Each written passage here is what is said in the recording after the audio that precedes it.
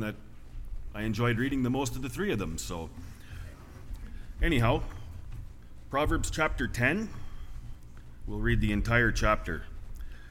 The heading at the top of the chapter says, Contrast of Righteous and the Wicked. The Proverbs of Solomon.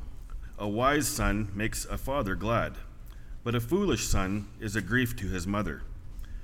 Ill-gotten gains do not profit, but righteousness delivers from death. The Lord will not allow the righteous to hunger, but he will reject the craving of the wicked. Poor is he who works with a negligent hand, but the hand of the diligent makes rich. He who gathers in summer is a son who acts wisely, but he who sleeps in harvest is a son who acts shamefully. Blessings are on the head of the righteous, but the mouth of the wicked conceals violence. The memory of the righteous is blessed, but the name of the wicked will rot. The wise of heart will receive commands, but a babbling fool will be ruined. He who walks in integrity walks securely, but he who perverts his ways will be found out. He who winks the eye causes trouble, and a babbling fool will be ruined. The mouth of the righteous is a fountain of life, but the mouth of the wicked conceals violence. Hatred stirs up strife, but love covers all transgressions. On the lips of the discerning wisdom is found, but a rod is for the back of him who lacks understanding. Wise men store up knowledge, but with the mouth of the foolish ruin is at hand. The rich man's wealth is his fortress. The ruin of the poor is their poverty. The wages of the righteous is life, the income of the wicked, punishment. He is on the path of life who heeds instruction, but he who ignores reproof goes astray. He who conceals hatred has lying lips, and he who spreads slander is a fool. When there are many words, transgression is unavoidable, but he who restrains his lips is wise. The tongue of the righteous is as choice silver. The heart of the wicked is worth little. The lips of the righteous feed many, but fools die for lack of understanding. It is the blessing of the Lord that makes rich, and he adds no sorrow to it. Doing wickedness is like sport to a fool, and so is wisdom to a man of understanding.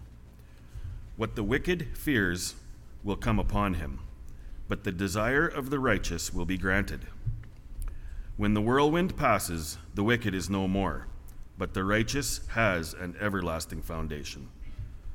Like vinegar to the teeth and smoke to the eyes, so is the lazy one to those who send him. The fear of the Lord prolongs life, but the years of the wicked will be shortened. The hope of the righteous is gladness, but the expectation of the wicked perishes. The way of the Lord is strong to the upright, but ruin to the workers of iniquity.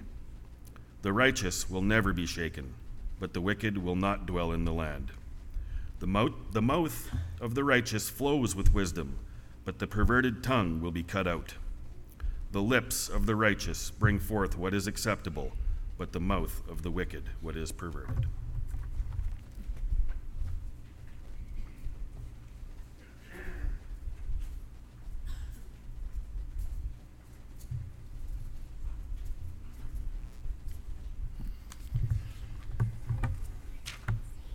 $483. Is it for me, dear Savior, thy glory and thy rest? For me so weak and sinful, oh, shall I be so blessed? O Savior, my Redeemer, what can I but adore and magnify and praise thee and love thee evermore? Is it for me thy welcome, thy gracious entering? For me that come, ye blessed, for me so full of sin. O Savior, my Redeemer, what what can I but adore and magnify and praise thee and love thee evermore. O Savior, precious Savior, my heart is at thy feet. I bless thee and I love thee, and thee I long to meet. O Savior, my Redeemer, what can I but adore and magnify and praise thee and love thee evermore. I'll be with thee forever and never grieve thee more. Dear Savior, I must praise thee and love thee evermore. O Savior, my Redeemer, what can I but adore and magnify and praise thee and love thee evermore.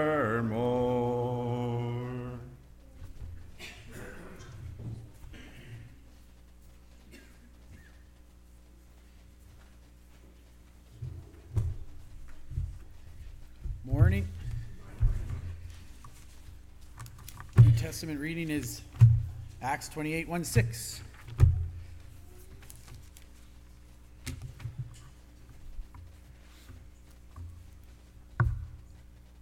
When Auntie Barb's not here, she always tells me to wait till she flips there because I read too fast. So.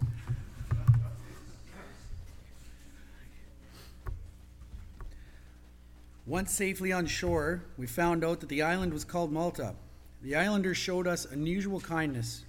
They built a fire and welcomed us all because it was raining and cold. Paul gathered a pile of brushwood, and as he put it on the fire, a viper, driven out by the heat, fastened itself on his hand. When the islanders saw the snake hanging from his hand, they said to each other, "This man must be a murderer, for though he escaped from the sea, the goddess of justice has not allowed him to live." But Paul shook the snake off in the fire and suffered no ill effects. People expected him to swell up or suddenly fall dead, but after waiting a long time and seeing nothing unusual happen to him, they changed their minds and said he was a god.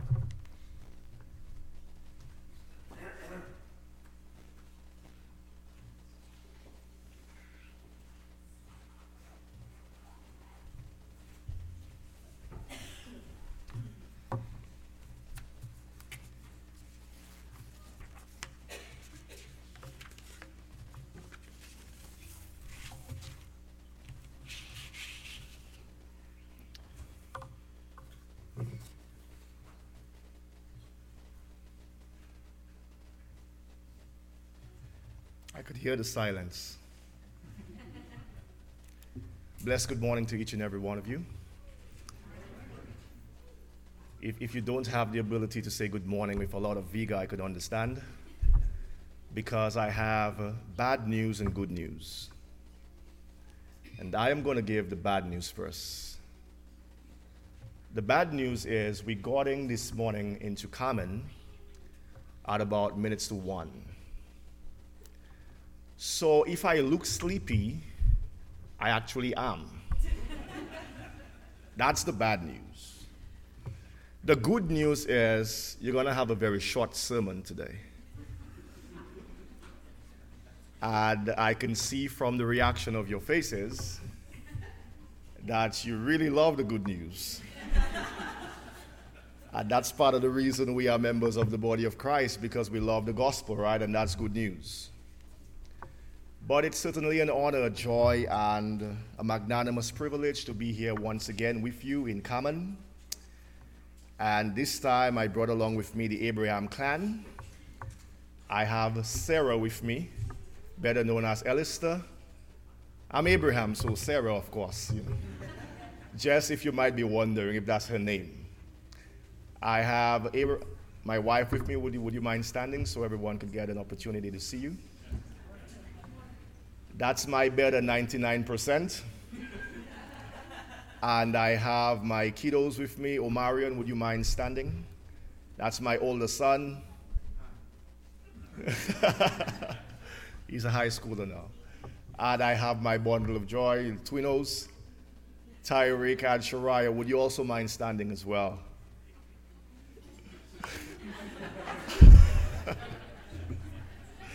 I hate to put you guys on the spot.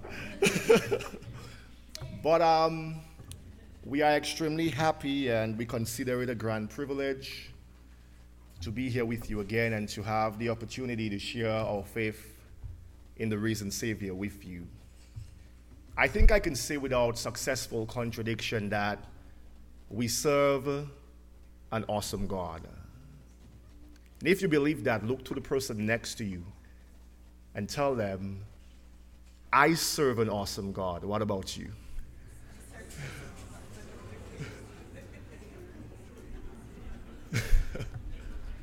He's certainly awesome, because when we feel lonely, the Bible tells us, Jesus said, and lo, I will be with you always, even unto the end of the ages.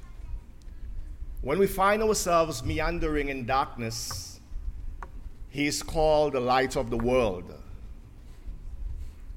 When we find ourselves being lost at times and confused and perplexed, he is the good shepherd that brings us back on course. When our souls are starved, he is the bread of life. When we find ourselves thirsty, he is the living water. When we find ourselves being weak and powerless and enervated, he is El Shaddai, Almighty God. When we find ourselves in need of being healed and being restored, he is Jehovah Rapha, the God who heals. When we find ourselves in need of great abundance, he is Jehovah Jireh, the God who supplies. So I stand here this morning, Carmen, to let you know that the God that we serve is an all-sufficient God. He is a God that meets us where we are, and he takes us to where we ought to be. And that ought to be good news to you this morning, because I know that we are not always in the place we ought to be. And the thing with God is that he doesn't hold that against us. He fellowships with us where we are, and in the fellowship, he brings us to where we ought to be. So I'm pretty grateful that I serve a God who understands and a God who's also willing to make amends. I want to invite you to the scripture reading at this time, and I'm going to try my utmost to hit the ground running. Based on the immensity of the message and the scarcity of time, I am going to take you to Acts chapter 28 and verse number 1, and I will culminate at verse number 6. In Acts chapter 28, verse 1, it reads this way. After we were brought safely through, we then learned that the island was called Malta. The native people showed us unusual kindness, for they kindled a fire and welcomed us, because it had begun to rain and was cold. When Paul had gathered a bundle of sticks and put them on the fire, a viper came out because of the heat and fastened to his hand. When the native people saw the creature hanging from his hand, they said to one another, no doubt this man is a murderer. Though he has escaped from the sea, justice has not allowed him to live. He, however, shook off the creature into the fire and suffered no harm. They were waiting for him to swell up or suddenly fall down dead. But when they had waited a long time and saw no misfortune come to him, they changed their minds and said to one another that he is a god. This is the reading of the word of God, and I'm going to ask you to cooperate with me and say amen if you would. Amen. Based on the reading, I want to present to you a message entitled, Shake It Off and Remain Standing. shake it off, and remain standing. I'm reminded of a story I heard about of a farmer who went into the forest one day with his horse. And as he made his way into the forest, it happened that that horse fell into a very deep hole. So trying to exhaust all of the methods to rescue the horse, the farmer realized that his attempts were futile. So he said, rather than allow the horse to suffer in the hole, I might as well bury that horse. So he took his shovel and he started throwing dirt on that horse. It so happened that every time he threw dirt on the horse would just shake off the dirt and trample it under its feet. Well, that happened for a few minutes, and a few minutes turned into hours. And after shaking off so many dirt from its back, the horse actually just walked out of the hole and moved into safety. Something that was meant as an avenue to bury the horse became an opportunity for the horse's salvation, simply because it decided to shake it off and kept standing. I want to submit to you that as we go through the Christian experience, there are some things in life that we're going to have to shake off if we're going to remain standing. In fact, as we will look at the text, it will become pretty clear that we will encounter some snake bites in this Christian experience. And if you and I don't develop the ability to shake off those things very quickly, then it's going to be a very detrimental walk in the Christian life. One person by the name of Les Brown, he said, and I quote, "Success is 10% what happens to you and 90% how you respond." I want to say that again. Les Brown, who was considered one of the greatest motivational speakers in America, he said, and I quote, "Success is 10% what happens to you and 90% how you respond." We find in the book of Acts, chapter number 28, a very interesting episode surrounding the Apostle Paul. The scripture tells us that Paul being shipwrecked on the island, verse 1 said, Paul and the rest of the prisoners discovered that the name of the island was called Malta. And the people, the Maltese, showed them unusual or exceptional kindness. It is pretty interesting, saints of God, that as members of the body of Christ, we are called to be people who are hospitable, people who show kindness to those we come in contact with. Paul was on this island and he was shipwrecked, and the natives showed him and the rest of the prisoners unusual kindness. And the scripture says that Paul, when he gathered some sticks, when he bundled some sticks and was about to throw those sticks into the fire to keep a bigger blaze, it so happened that due to the heat of the fire, that a viper came out from the sticks and bit him. And the reaction of the natives changed quickly. Because in verse 1, the scripture tells us that they showed Paul unusual kindness and the rest of the prisoners. But the kindness changed into suspicion and judgment. Because the scripture tells us in verse number 4 in Acts chapter 28, that when the natives saw the viper hanging from Paul's hand, they said that this guy is a murderer. And although he was safely brought to the island through the shipwreck, it happened that Justice, which was a goddess to the Maltese, met Paul and rendered judgment. Could you imagine that? In one instant, they're showing Paul and the rest of the prisoners unusual kindness, but based on the evidence of the snake bite, the kindness changed into suspicion and judgment. But Paul did something that we all ought to do when life throws us some snake bites. And that is Paul shook off the snake into the fire. And the scripture tells us that the natives, they looked on, because keep in mind that this is not any type of snake. This is a viper. This is an extremely venomous snake. And they understood how venom works, because it takes a particular amount of minutes for venom to get into the bloodstream. And what happens is that it congeals the blood. You start to swell up and eventually drop dead. So they understood the process of how venom worked, and they were expecting Paul to drop dead. But Paul kept standing. Paul stayed resolute. Paul was unaffected. And being such, the scripture says they changed their minds and said, this guy has to be a god.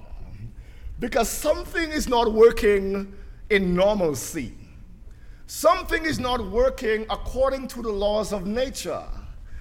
And it so happened that this guy, Paul, is defying the actual process of how venom should affect the human body. So from this context, I want to lift to you at this time just 2 points when you are bitten by your snakes. Because in life, saints of God, snake bites come in different forms.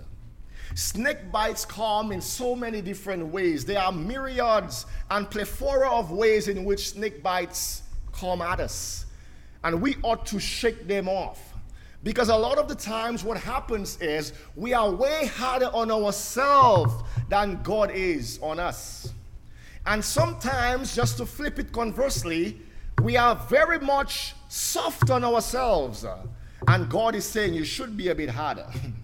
So there ought to be a very keen balance in looking at how we handle our snake bites in life. The first thing you ought to shake off as a member of the body of Christ is fear. And I'm saying this to each and every one of us, because we all experience fear in one way or the other. And I want to submit to you, saints of God, that God has given us every single thing. He has equipped us with the Spirit of His Son, with His very Spirit, so that we overcome every challenge that we are confronted with. Fear should not be a part of our verbiage or expression when we are called to serve God. We should stand resolute, we should stand valiantly, we should stand brave and courageously as members of the body of Christ. In fact, someone said, putting fear in an acronym, he said, fear is simply false evidence appearing real. Another person said, fear also means, in an acronym, forget everything and run. And then one bright person said that fear should mean face everything and rise. And it's based on how we see the problem before us, saints of God. Because fear is a small 4-letter word, but it has a magnanimous impact on how we function as humans. Quite ironically, fear has robbed us of some of the blessings that God has blessed us, or rather promised to bless us with. And if we are willing to walk with God, then we ought to put off this feeling of fear. In fact, Paul says to Timothy in 2 Timothy chapter number 1 and verse 7, Paul said, God has not given you the spirit of fear, but of power, of love, and of a sound mind. Just look at that text closely. He's saying to a young man, God has not. So if that fear is, it's not of God. God has not given you the spirit of fear. And the word he used for fear in the Greek phobos implies timidity. In other words, what Paul is telling Timothy is God has not given you a mindset to think small of yourself. Hello? That's what Paul is telling Timothy. That humility is not equivalent to timidity. He's saying to Timothy, who's a young guy, placed in the city of Ephesus, placed within the cradle of sophistication, placed within the presence of men who are scholastic, he's saying you should not feel intimidated just because they are more learned than you. That's what he's saying, because that's what Timothy was experiencing as a young preacher. He was placed within a civilization of men and women who were smart, intelligent, recondite, and sagacious, and he felt intimidated to the point that he badgered back, that he reverted from his stance in the gospel. And Paul had to write to him in 2 Timothy to say, young guys, stand up, because God has not given you that spirit of timidity. In fact, as a soldier of God, you need to stand brave. As a soldier of God, you need to realize that God is on your side. As a soldier of God, you have the assurance that the ammunition of God is to your availability. So why should you be afraid? Why should you be panicky? Why should you be doubtful? God has not given you that spirit of fear. I could hear David saying, in Psalms chapter 27 and verse 1, he said, the Lord is my light and my salvation. Whom shall I fear? That's rhetorical. God is the one who clears my path, and he saves me from my dangers. Whom shall I fear? He says, the Lord is the strength of my life, the very life force of my life. Whom shall I be afraid? And in Psalms chapter 23 and verse 4, he says, yea, though I walk through the valley of the shadow of death, yea, though, in fact, even if I walk through experiences that has the ability to alarm me and to make me afraid, I am not going to be afraid. And I'm not going to be afraid, not because I'm a big bad boy. That's not what he's saying. I am not going to be afraid, not because I know more than they do. I am not going to be afraid, not because I think I'm all that and a bag of chips. David is saying, yea, though I walk through the valley of the shadow of death, I will fear no evil. Why? Because thou, God, art with me. What made him resolute, what made him confident, what made him courageous is because he was absolutely, positively, unequivocally sure that he walked with the king. And that should put some pep in your step. That should give you some vigor for life experiences. Just to know that the creator of the universe stands with you. I always look forward to preach the gospel because I know I'm not doing it by myself. I know when I stand in direct connection with what God expects, he gives me the power to do it. It's not about being witty. It's not about doing all those seminary moments and minutes. It's about staying in line, in connection with God. And I have a story to back that up with regards to how fear works. My oldest son, Omarion, he was 3 years at the time. And one day, my wife dropped Omarion over to my parents' home. And during the afternoon, I was given the task to pick him up and take him back home. So I walked over because we lived about 10 minutes away from my parents. So I walked over, collected him, or picked him up, and was making my way back home. The danger of that is we have to walk extremely close to the highway. So there are vehicles passing at ridiculous speeds near us. And I'm walking with Omarion, I'm holding his hand, we are walking near the highway, vehicles are passing at some ridiculous speeds, and something just told me, look at Omarion. And when I looked at him, his eyes were shut. He's walking with me in the presence of death, in the presence of danger, and his eyes are shut. So I said to him, Omarion, why are you walking with your eyes closed? And he said to me, Daddy, you're holding my hands. Back then, I had no clue what that meant. I had no clue that that would be a God moment. And now, walking with God so much longer, what Omarion was saying is that, Dad, I trust that if you hold my hands, you'll take me home safely. Dad, I have confidence in you that you know what you're doing. I hope he did. Dad, I put my life in your hands. And I can walk by faith, not by sight. I don't have to see where I'm going because I know you know where you're going. And that's a beautiful thing because that is what should encapsulate our experience as members of the body of Christ. That because we are absolutely, resolutely sure that we are walking with the creator of the universe, there is no reason to be afraid. I could see David standing before Goliath when he made that statement in Psalms 27. He said, the Lord is my light and my salvation. Whom shall I fear?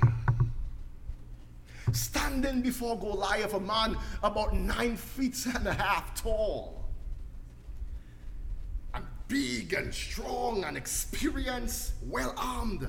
And David said, you come to me with your spear and with your javelin, but I come to you in the name or by the authority of God. You might be big to Israel, but you're small to my God. And just because I know who I serve, I am not going to allow the circumstances outwardly to become a detractor in my course as I walk with God. So the first thing you're going to have to shake off is fear. And it's amazing because we have several different fears. There is claustrophobia, those of you who might be afraid of closed space.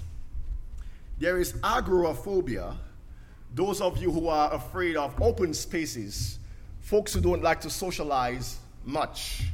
Just the idea of talking to someone in the open makes you like, I'm not up for that. There is also pyrophobia, people who are afraid of fires. There is hydrophobia, people who are afraid of water.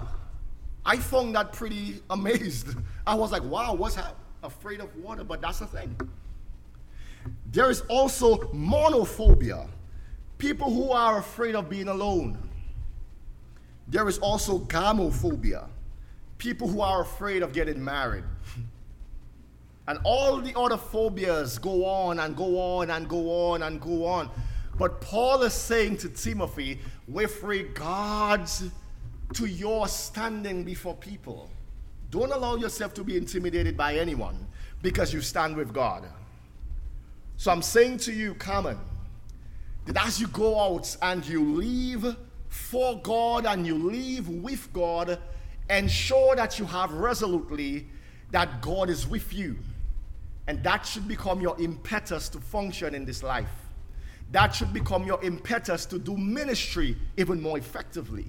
That should become your impetus to go out and to let the beautiful words of the gospel resonate through the streets of Carmen. So the first thing to shake off is fear. The second and the last thing that we ought to shake off is failure. And I said that the message is going to be short, and I'm right on time. I could see from your eyes I'm still doing okay with regards to time. They say generally preachers hear with their eyes. That's what they say. So I'm seeing that I'm doing okay with regards to time. The second thing you ought to shake off is failure. And that is a pretty important thing right there, because sometimes we go through experiences and we allow the experiences to define who we are. Churches at times make bad moves, and they wallow and look in review. Rather, they stay within that particular scenario almost for the entire existence and never allow themselves to grow. The fact of the matter is, failure is a part of the experience. One person by the name of Zig Ziglar said, you can't be great at anything unless you're willing to fail first. There is no one in this room, there is no one who is alive who has not failed at something. The good news is you will fail at something. But God has already made provisions for you. He has. He knows that you will fail at something. That is why we have words like grace being mentioned in the Bible. That is why we have words like mercy being mentioned in the Bible. That is why we have words like forgiveness being mentioned in the Bible. Because God knows from a human standpoint, we will err. We definitely need a Savior. Part of being a parent has actually taught me, when I look at my kids and I saw how they moved in their developmental stages. I had the opportunity 3 times to see my kids going through the process of learning to walk. And it's not something that you always enjoy looking at. To see your kiddos repeatedly falling and trying and just going through the place and just sometimes making a mess. But have you ever seen a baby who said that, you know what, I might as well just give up on walking because I really suck at doing this? I've fallen way too many times. And I just don't want to walk anymore. I'm done with trying. I've fallen way too. I think walking should be for someone else. I'm not good at this at all. No, they fall, they try again, they fall, they do it repeatedly, and then they get to the point where they can stand and walk. Failure is part of the equation. It's part of the journey. And as you go through this life, when you fail as a Christian, don't stay within the situation to allow it to define you. Get up, move forward, and march with the assurance that God has forgiven you and God is with you. No wonder, as we look in the scriptures, the Bible tells us in Proverbs chapter number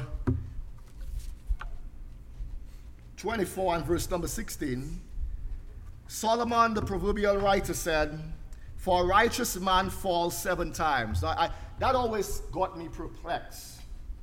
A righteous man. That's a man in right standing with God. Most of the times, when we hear righteous, we think that that person is always in right standing, that that person doesn't make any bad calls. But Solomon said, for a righteous man, someone in covenantal relationship with God, falls 7 times. And when he uses the number 7, from the Hebrew standpoint, he's not literally saying 7 times. 7 in Hebrew numerology signifies completion, which means irrespective of how many times he falls, he's going to get back up. This is what Solomon is saying, that it doesn't matter how often he falls, just because of his covenant relationship with God, just because he realizes that he has a responsibility to God, he's not going to stay there. He's going to get up, he's going to dust up, and he's going to move out. Can you imagine that verbiage being expressed in scripture, that a righteous man falls 7 times, that God has already made provisions that you will fall? He knows that.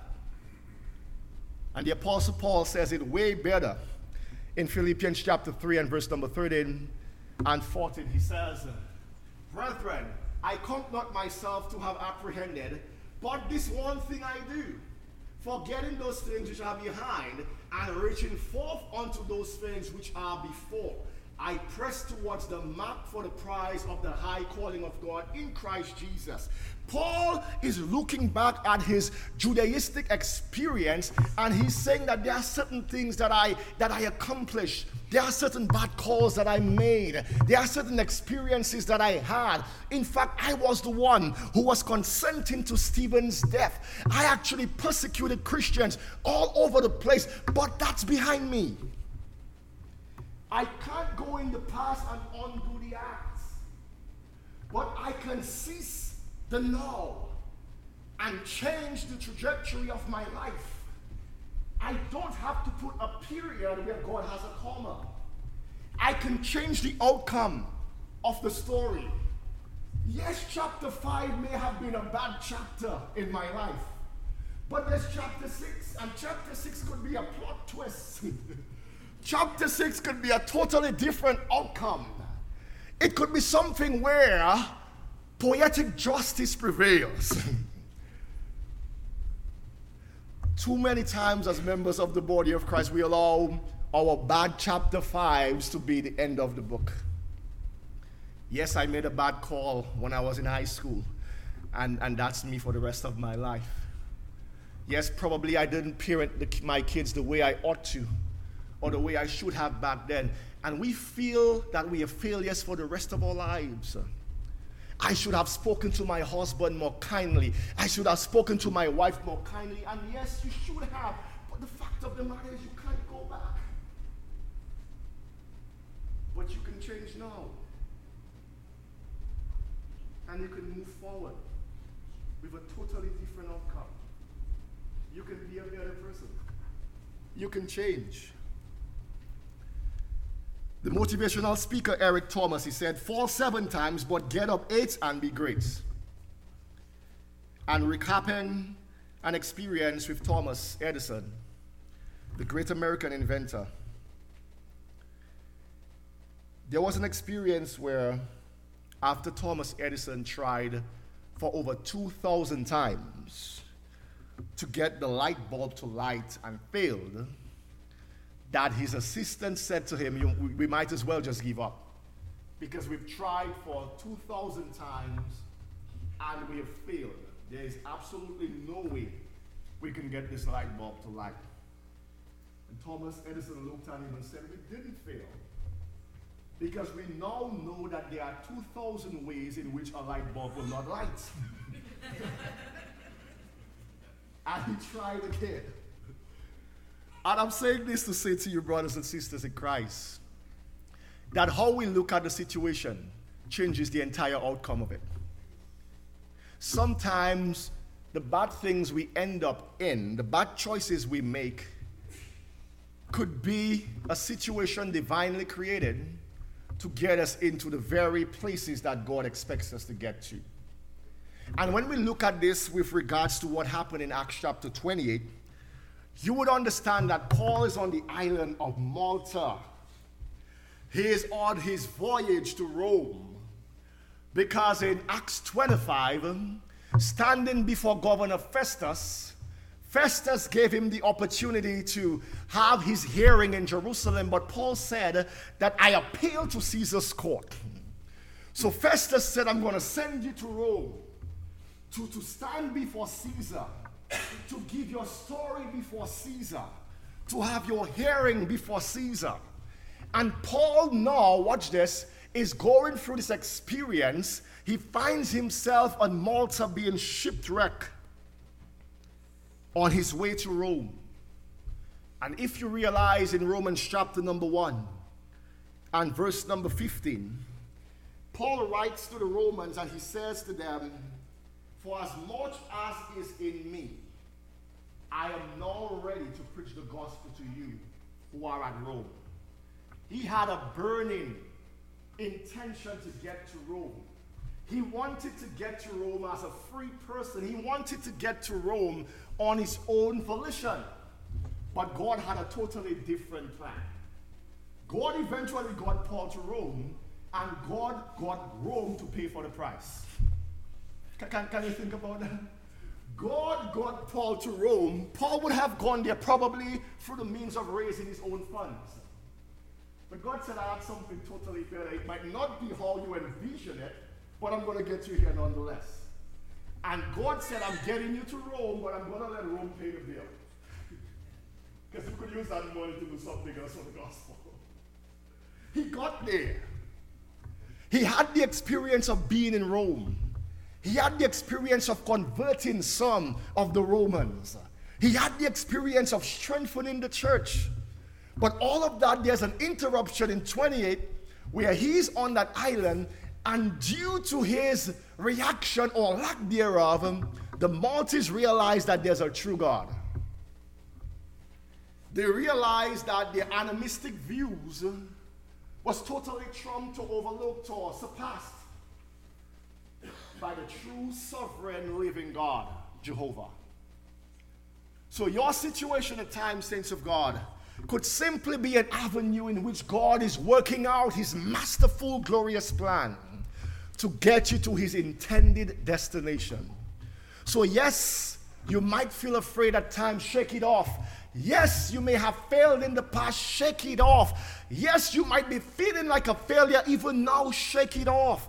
Because the experiences you've been through, God is indeed willing to use those experiences to get you to where he wants you to be.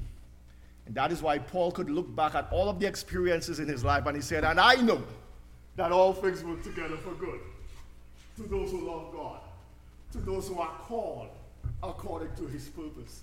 God can put those pieces together in ways that our minds cannot fathom. He can use the good, the bad, and the ugly of your life to write more perfectly his story. And I'm saying this to you, Carmen. And I pray and trust that something will have blessed you along the message. But as you go through life, I pray and trust that you develop the ability to shake off those bad experiences that you may have had and to keep standing as a church. I was told by Brother Leslie Williams that this congregation is probably the oldest congregation in Canada. And that's a good thing historically. That's a great thing. You have a legacy for Christ. And God is so pleased with that legacy.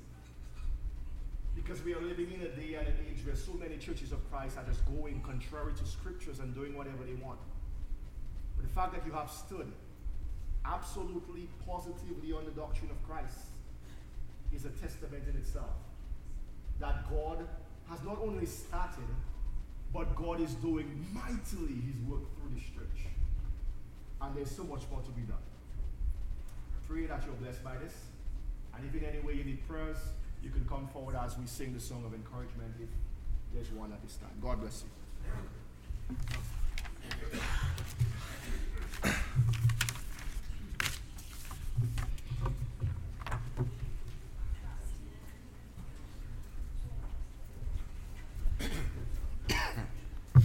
860.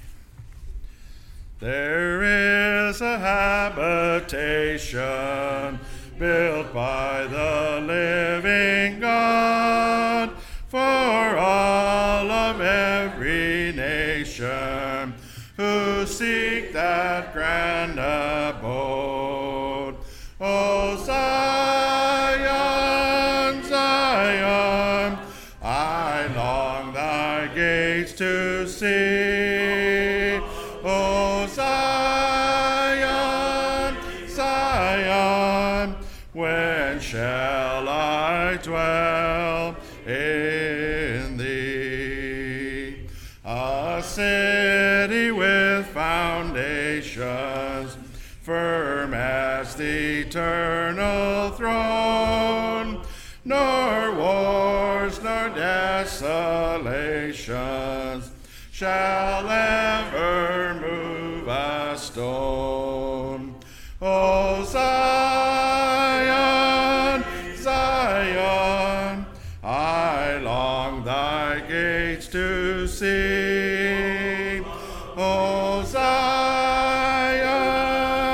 Zion, when shall I dwell in thee?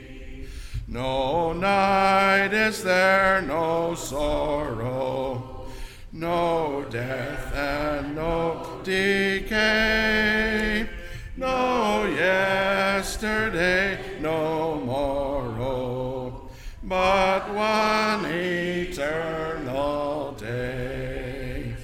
O Zion, Zion, I long thy gates to see. O Zion, Zion, when shall I dwell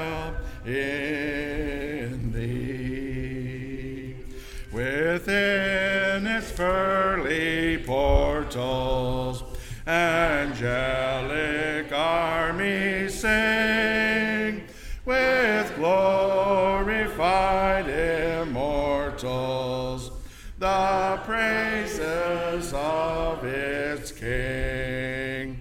O Zion, Zion, I long thy gates to see. O Zion, Zion, when shall I dwell in thee?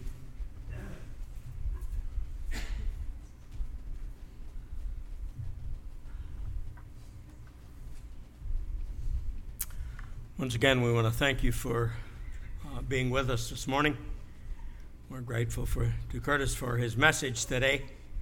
I was thinking, as he was saying about being tired, once in a while he closes his eyes when he's preaching, and I was hoping that wasn't a sign he was falling asleep, But and we're blessed to be together this morning, and we trust that you will take advantage of our time for our fellowship now, and then we'll have class in the multipurpose room, the adult class, and the children will be where they usually meet for the class time. Remember, this afternoon, weather permitting, we'll have some fellowship and some food out at the Taylor farm, and we will look forward to enjoying either there or here time of fellowship. Would you bow with me, please? Father, we're thankful for the message this morning, and we're thankful for the encouragement that we have from Scripture, that we don't have to be afraid, and we don't have to worry about the missteps that we make, the failures that happen in our lives, because they could be just stepping stones to greater achievements. And so, Father, bless us. Bless us with a clear understanding of your word and the promises of an eternal home with you in heaven. Bless our time of fellowship, our time around lunch today, and our fellowship this afternoon and evening. It's good, Father, to be together, and we thank you for each other. Through Jesus we pray. Amen.